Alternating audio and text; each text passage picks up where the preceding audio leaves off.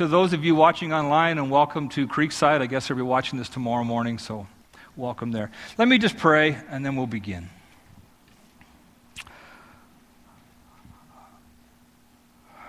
Our Father, who art in heaven, hallowed be your name. Your kingdom come, your will be done on earth as it is in heaven. Give us this day our daily bread, and forgive us our trespasses as we forgive those who trespass against us. And lead us not into temptation, but deliver us from evil. For thine is the kingdom, the power, and the glory, forever and ever. Amen. It's a great prayer that covers everything, lays all of life down before God, and I just needed to do that today.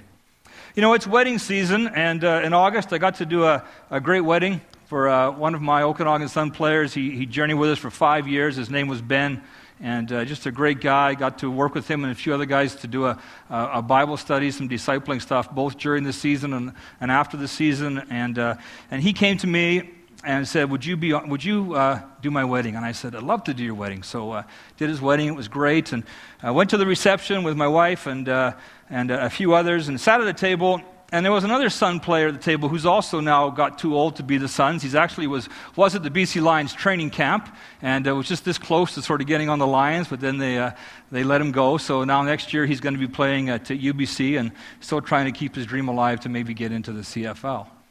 But as I was chatting with him, I was talking, his name's Bobby, I was saying, so Bobby, what are you doing over the summer?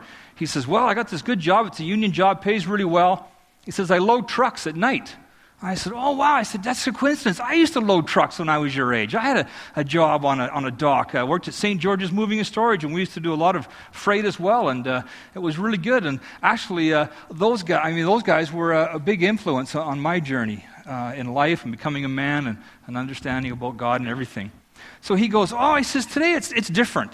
I said, what do you mean it's different? He says, I get to work, and I go into the office, and they give me like a little iPhone type thing. And I take that, and I plug these headphones into it, and I get out, and I got a pallet jack, electric pallet jack. You know what those are? It's like a little forklift. Only goes about a foot high, but basically you can stand on it, and it moves a pallet. He says, I get on my pallet jack, and I push order 1. And in the headphones, it tells me, go down to row 6. And I go down to row 6, and then I turn, and it says, go down to whatever, spot 22. And I stop at spot 22, and then I scan my little thing, and it says, load 6 cases. So I stick those on the pallet. And he goes, the whole night it's like that. Just when I finish order 1, I put it on the truck, and then I click to order 2. I said, wow, that sounds horrible. He says, it is. It's really boring. He says, it pays well, but it's really boring. I don't talk to anybody. I said, it sounds like you're a robot, and the machine's running the show. I thought, and as I went home that night and laid in bed and thought about it, I thought, wow, how things have changed in 30 years. You know, that now if you work, I don't know if all places are like that, but some of these modern ones are. I guess they want to be efficient. They don't want to make mistakes, whatever. They've reduced it down to that you put headphones on and you just follow these instructions and around you go. What I want to challenge us tonight with a little bit is to think that sometimes we reduce what God calls us to do down to something too small. If you read through the scriptures, it's this amazing deal that God calls us into. But sometimes we don't really grasp the big storyline that God has for us. We kind of think, well, you know, everything's messed up, so we need Jesus, we need redemption, but we don't set it in the big storyline of God's great storyline. So what I want to do today is read just a few verses from the beginning of the Bible and read a few verses from the very end of the Bible. Because we need the big storyline to really understand what God has called us into and how amazing and how beautiful and how wonderful it is to be able that He calls us to partake with Him in this amazing redemption story of everything. So if you want to, I think Lloyd's going to put it up there, or someone will. There's a few verses from Genesis chapter 2. And I'm just going to read a couple of verses. There we are. This is in Genesis chapter 2, verse 8. The Eternal planted a garden in the east of Eden, a place of utter delight. And He placed the man whom He had sculptured there. In this garden He made the ground pregnant with life, bursting forth with nourishing food and luxuriant beauty. He created trees, and in the center of this garden of delight stood the tree of life and the tree of knowledge of good and evil. Now, if you want to turn to the very end of the Scriptures, if you have your Bible, to the last chapter in the Bible, Revelation chapter 22, I want to read verses 1 and 2.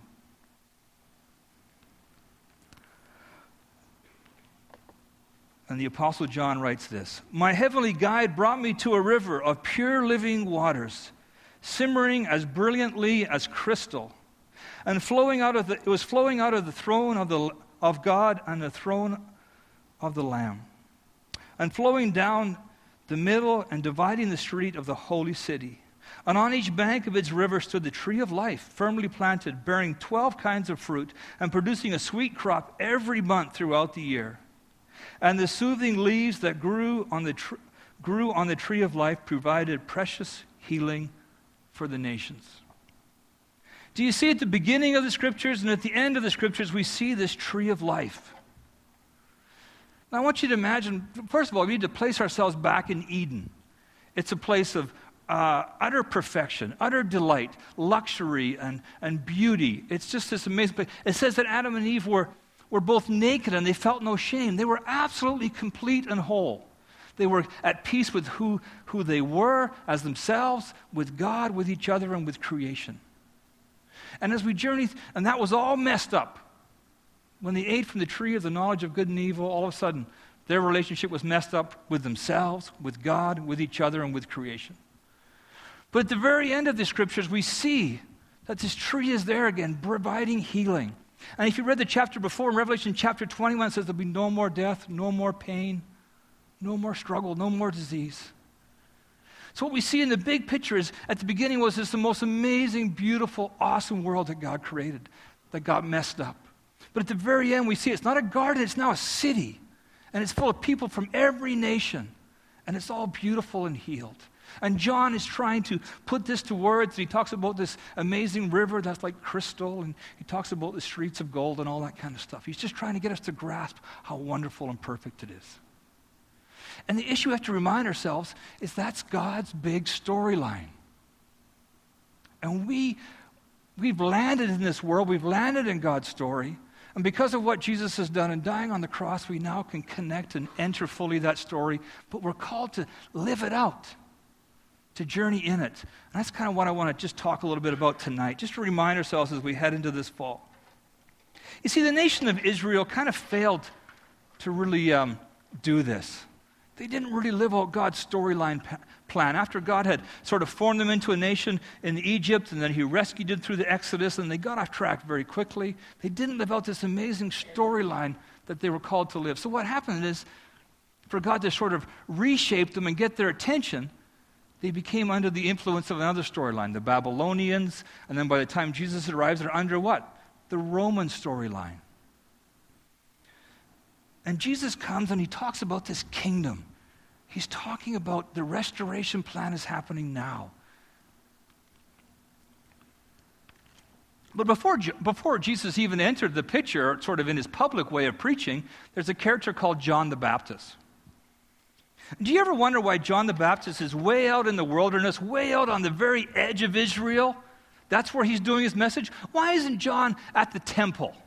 At the edge of the temple trying to get these Jewish peoples to straighten up and change their lives. Why isn't he there? Why is he out on the edge of the nation? Do you ever wonder that? Because when Jesus came, it wasn't just a restoration of the temple, it was a restoration of the culture, to step back into God's big storyline and be the people that are going to work for restoration of everything.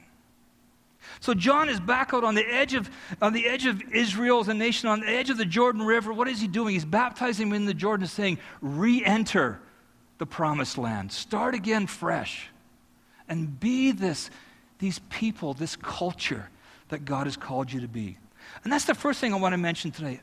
Understanding the big storyline that we are called to live and be a different culture.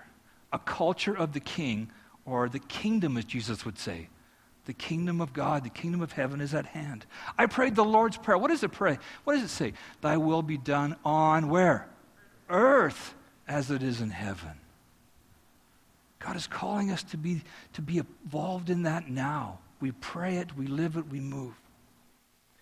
Jesus will come and he'll say, follow me. My kingdom is at hand. My kingdom is within you. My kingdom is right there. When he preaches the amazing message about the kingdom, the Sermon on the Mount, he's actually in like a city park somewhere. It's not just a church thing. It's for the people. He wants to expand it to show. Don't limit it just to church thing. It's the kingdom. It's big. It's awesome. And Jesus is challenged many times because the scribes and Pharisees had missed this. They were good on doctrine. They had studied the scriptures a lot. They could memorize scriptures. They knew all the laws. But what? I think one of the problems they had was they'd missed the big, giant storyline that they were to be as God's people. You know, if any of you here today think that being a Christian is boring and dull, then I think you've bought into, like my friend Bobby, headphone kind of Christianity where you just want to, God, go left, go right, go to aisle 6. And you haven't taken those headphones off and seen that there's this big, giant storyline that God wants us to be involved in. I'm going to use 3 men as examples today, and I'm not just because I'm not trying to be chauvinist, but I really want to challenge, ladies, you'll get this too, but I want to challenge men to step up and be cultural changers. I want to tell you about a guy. He lived a few hundred years ago. His name was George. And George was a bit of a character when he was young, but as he got older and got into business and other things, he saw that his people were being treated badly, unfairly, unjustly. Taxes they were sort of under the control of a foreign nation. Taxes were getting real high. They had no say in what those taxes should be. So the people got together and they decided they were going to stop this. They were going to revolt. And who was going to sort of lead this army of ragtag people was this guy called George. And George was brave. It says in one battle alone, he had a bullet hole in his hat, bullet holes in his coat, 2 horses were shot out from underneath him. I mean, this guy had courage. But it also said if you went to see George's tent in the morning, you would find George on his knees with his Bible open, praying, seeking God, trying to hear his voice. But George knew God was calling this sort of ragtag group of people to be a different nation under God. And George took a ragtag collection of underfed, underpaid, half-starved men to defeat the most well-trained and most resources sort of backed up army in the world at that time. But when they won, the people said, you have to become our king. Even some of his advisors said, you need to unite us all together by becoming our king. And George knew that France had a king and England had a king. But George saw in the scriptures that God had only had one king. And it was about his kingdom. And George said, no. I never fought for me to become a star, for me to be king. I fought for you as the people. Wanted a different view of a nation. One nation under God. I'm talking about George Washington. And they didn't even know what to call it. We needed some kind of a leader to get this thing started. And this sort of presidency thing came up. And that's how we end up, the United States had this president. George Washington was the first president. But it took a many amount of sacrifices on George's part. And George, I'm sure there was temptation to become the king of this new land. But he turned that down.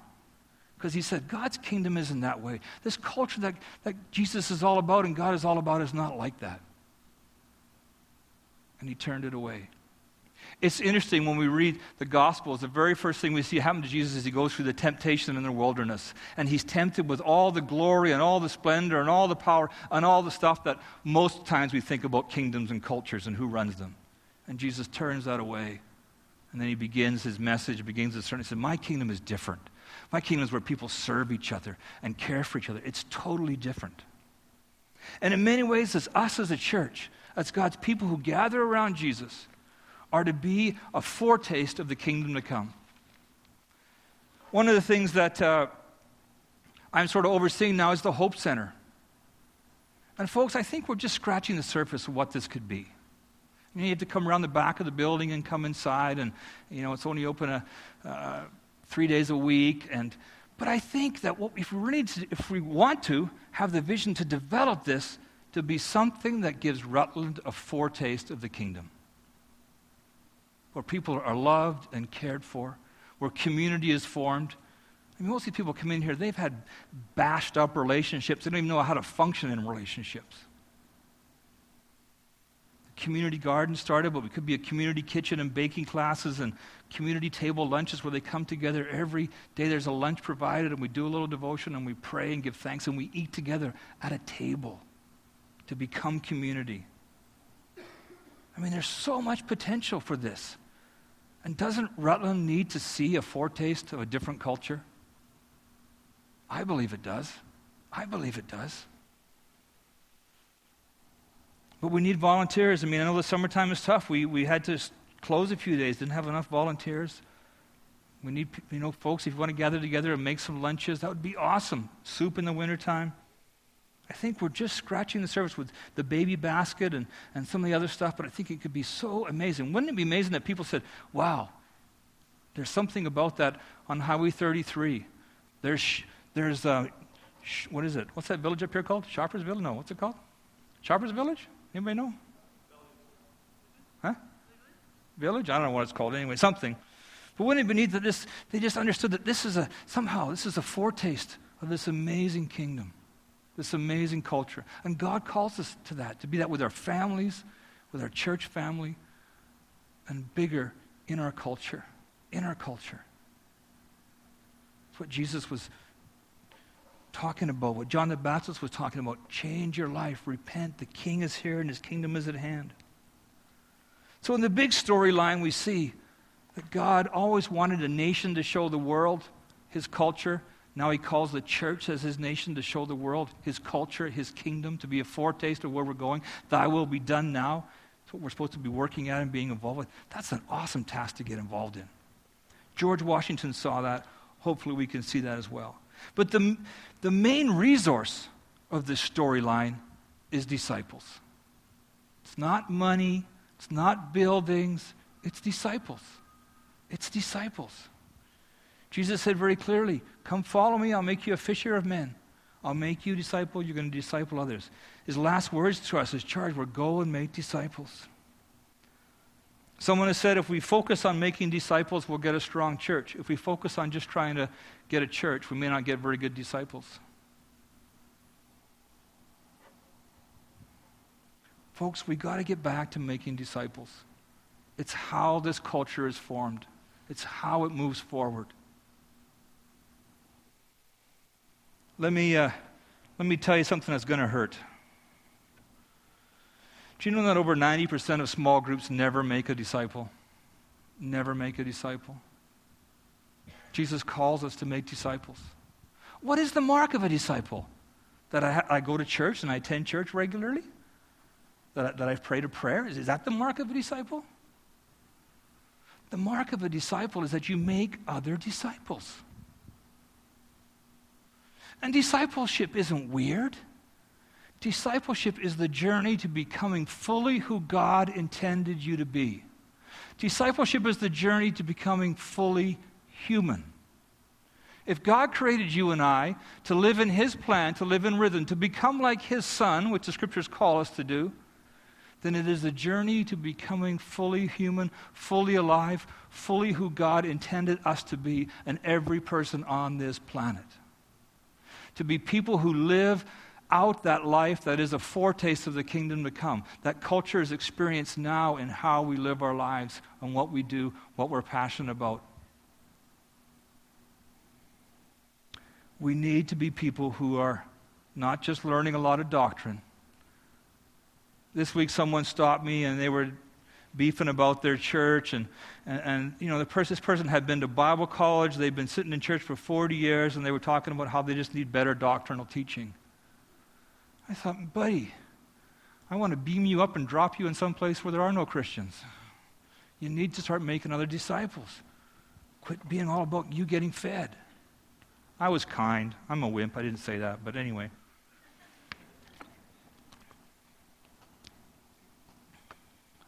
I'm strange, but you know what? Being a disciple is the most wonderful thing we can all be. It is awesome. It's what truly does give us life, but it's hard. It's hard. To remind myself, I've tattooed my life verse on my arm, which is all about that. 1 John 2:6, which says, if I say I live in intimacy with Jesus, I should walk the path he walked. If I say I know him, I need to live like Jesus. I need to be a disciple. It's beautiful, it's wonderful, it's amazing, but it's hard. It's hard. Second man I want to give you an example of a man who took this seriously was Dietrich Bonhoeffer, who lived during the Second World War, who was one of the first people as a theologian, as a church leader, to see that Hitler was bad and to begin to warn people about this man. He wrote a book called The Cost of Discipleship. It challenge about cheap grace. You know, we're coming to this table later on today to receive grace, and we all need grace. We don't come to this table because it's a reward for being good. We come to this table because we need God's forgiveness and God's love. We come for grace that we haven't earned, we don't deserve. We come to partake it and remember that it's grace. But Dietrich Bonhoeffer said, we've reduced it down to cheap grace. We come and we partake of that, but we have nothing in us, no passion to be a disciple. He goes, something's desperately wrong there. He says, if one was unprepared to live out what one claimed to believe, perhaps one didn't believe what one claimed after all. He was a radical man. He started became the head of an illegal seminary back in Germany. He taught his students to maintain a robust devotional life, praying and studying and meditating on the scriptures daily. He said a Christian community is one that takes the Sermon on the Mount seriously. Takes the Sermon on the Mount and says, we're going to live that as people. We're going to do that, at least best we can. This is not just some great words Jesus said. He wants us to live that. That's why at the end Jesus says, if you take these words and just chat about them in Bible studies and don't live them, you're like a stupid man who builds his house on what? Sand. But if you take these words and you live them as a community and as people, the craziest storms will come and they can't wash you away. They can't. But he expects us to step up and give it a go. Dietrich Bonhoeffer said this, when Christ calls a man or a woman, he bids them to come die. Dietrich Bonhoeffer, if you know, saw how wrong Hitler was in a group of people that decided they were going to try to take Hitler out. He was uncovered, and he was imprisoned, and a couple of weeks before the Second World War ended, he was hung. But he lived.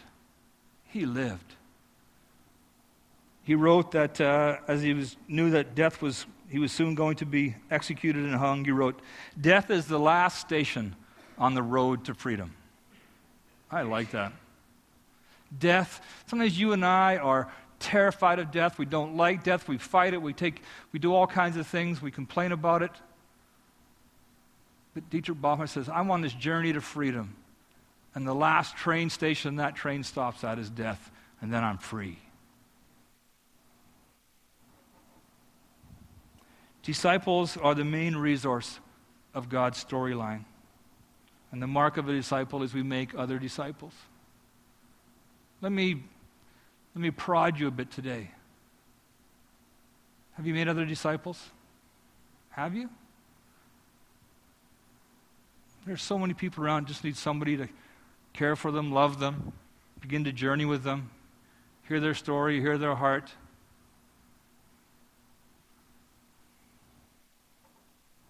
Jesus calls us to do that. So in God's main storyline, it's about a new culture, a new kingdom. The main resource of this storyline is disciples. And the main virtue is love. 1 Corinthians 13, we always read at weddings. I just come through wedding season, as I mentioned earlier. But this 1 Corinthians 13 is not given to couples getting married. It is what Paul is writing to the church, to these believers that are living out and supposed to be a foretaste of the kingdom. He's saying, man, it's all about love. I don't care how much doctrine you know. I don't care how many studies you go to, how much you go to church. If you don't love, you're just probably annoying. He says you're like a clanging cymbal. We were just camping this week and they were doing construction behind us. That was annoying. Paul says it's worse than that. Let me read this. If I speak with the most elegant languages of people or in exotic languages of heavenly messengers, but live without love, well then, anything I say is like a clanging of brass or a crashing cymbal. And if I have the gifts of prophecy and blessed with knowledge and insight into all mysteries, or what if I have faith strong enough to scoop a mountain from its bedrock, yet I live without love? If so, I am nothing. If I give all I have to feed the poor, if I could surrender my body to be burned as a martyr, but if I do not have love, I'm gaining nothing by my selfless acts. As one translation says, I'm bankrupt without love. I'm spiritually bankrupt without love. Love is patient, love is kind, it isn't envious, doesn't boast, brag, or strut about. There's no arrogance in love. It is never rude or crude or indecent. It is not self-absorbed. Love isn't easily upset, doesn't tally wrongs or celebrate injustice, but truth, yes, truth is love's delight. Love puts up with anything and everything that comes along. It always trusts, hopes, and endures no matter what. Love will never become obsolete. Now for prophetic gifts, they will not last. Unknown languages will become silent, and the gift of knowledge will no longer be needed. The gifts of knowledge and prophecy are partial at best, at least for now. But when the perfection and fullness of God's kingdom arrives, all parts will end. When I was a child, I spoke, thought, and reasoned in a childlike ways, as we all do now. But when I became a man, I left childish ways behind. For now we can only see dim and a blurry picture of things as we stare into polished metal. I realize that everything I know is only part of the big picture. But one day, when Jesus arrives, we will see clearly face to face. And then that day I will fully know that I have been, as I have been wholly known by God. Man.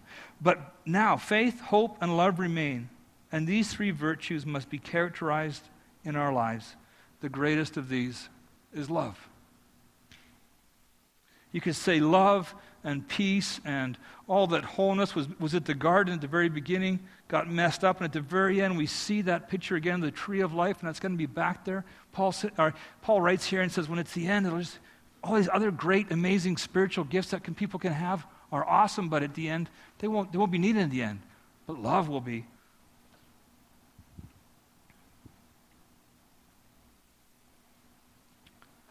We are called to be people who love each other deeply and to love others, this world. Love God, love your neighbor as yourself.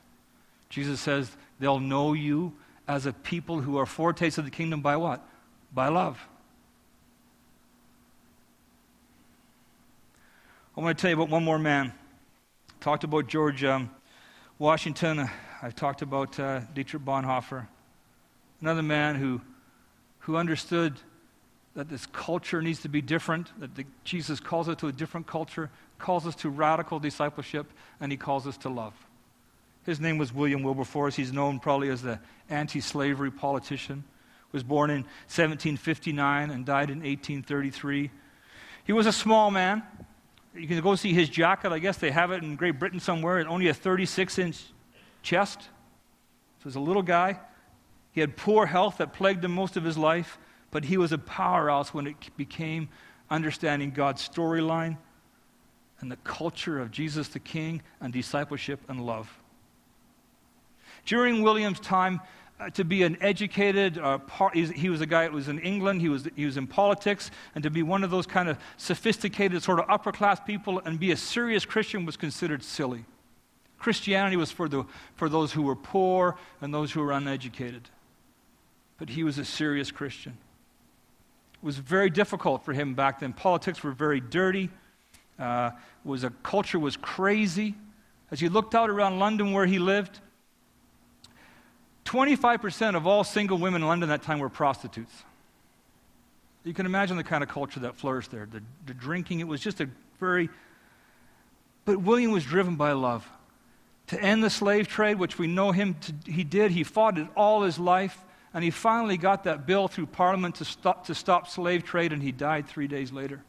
It took him all his life to fight for that, because he knew in God's culture and God's kingdom, people aren't bought and sold. People aren't treated like slaves. William wrote a book on discipleship, became a bestseller. It was a scathing critique of comfortable Christianity of the day. But William set out to change culture. He said, I want to make goodness fashionable.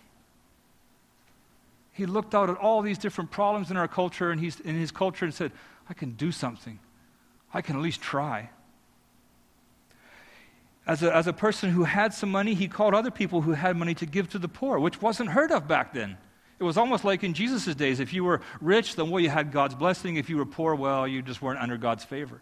But William said, no. I look at the scriptures and look at God's culture and says, if we have lots, we're to share with those who don't have much. That's how the culture of God works. He gave at least 1/4 of his annual income to the poor. He fought in Parliament to see bills changed for chimney sweeps, for single moms, for schools, for orphans, for juvenile delinquents, for the better treatment of animals. The list goes on and on. There was 69 causes that William was able to get through and change. He started with others a whole bunch of parachurch organizations: the Society for Bettering the Poor, the Church Missionary Society, the British and Foreign Bible Society. William knew that God's kingdom storyline worked not only in the church, but in the culture. And he fought for that. William understood that to be a disciple was the main resource God had in developing his storyline. William understood that love was key. He loved these people. Not only did William he didn't just go to church. William was part of something called the Chapham Circle, or Chapham Saints. That was another man who saw that Christians really need to deeply love each other. So in London, he ended up buying a house, and in a few houses, it was close to Westminster Abbey and also close to the Parliament building, where these people would live there sometimes when they were in London doing their work, together as a community, deeply loving each other, praying for each other, praying for the culture. William was no lone ranger.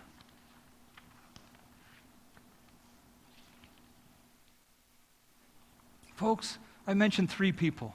We need women, but I really think we need men to step up today. They're saying that in our culture, our church culture today, we are losing 70 to 90% of our young men. I don't know if that's true or not. Read it this week. But boy, I think sometimes if they think that they've missed the end of the beginning and the end of the scriptures, this huge storyline that we're in, and they think it's all about some kind of headphone thing, they're missing it. And yeah, they're leaving. We've got to understand the big cultural storyline that Jesus has called us into. I mentioned 3 men out of this book. I'm with 4 other men. We're going through this book and we're challenging each other. What does it mean to be a person today who's called to really be a person who understands that God wants to set the culture, wants to change the culture, wants us to lead the culture, to give you a foretaste of the kingdom, that wants us to be full-out crazy disciples, and wants us to be men who can love in the real way. Anybody can guess who else is in this book? I'll give you this copy. It's called 7 Men and the Secret to Their Greatness. George Washington's in here.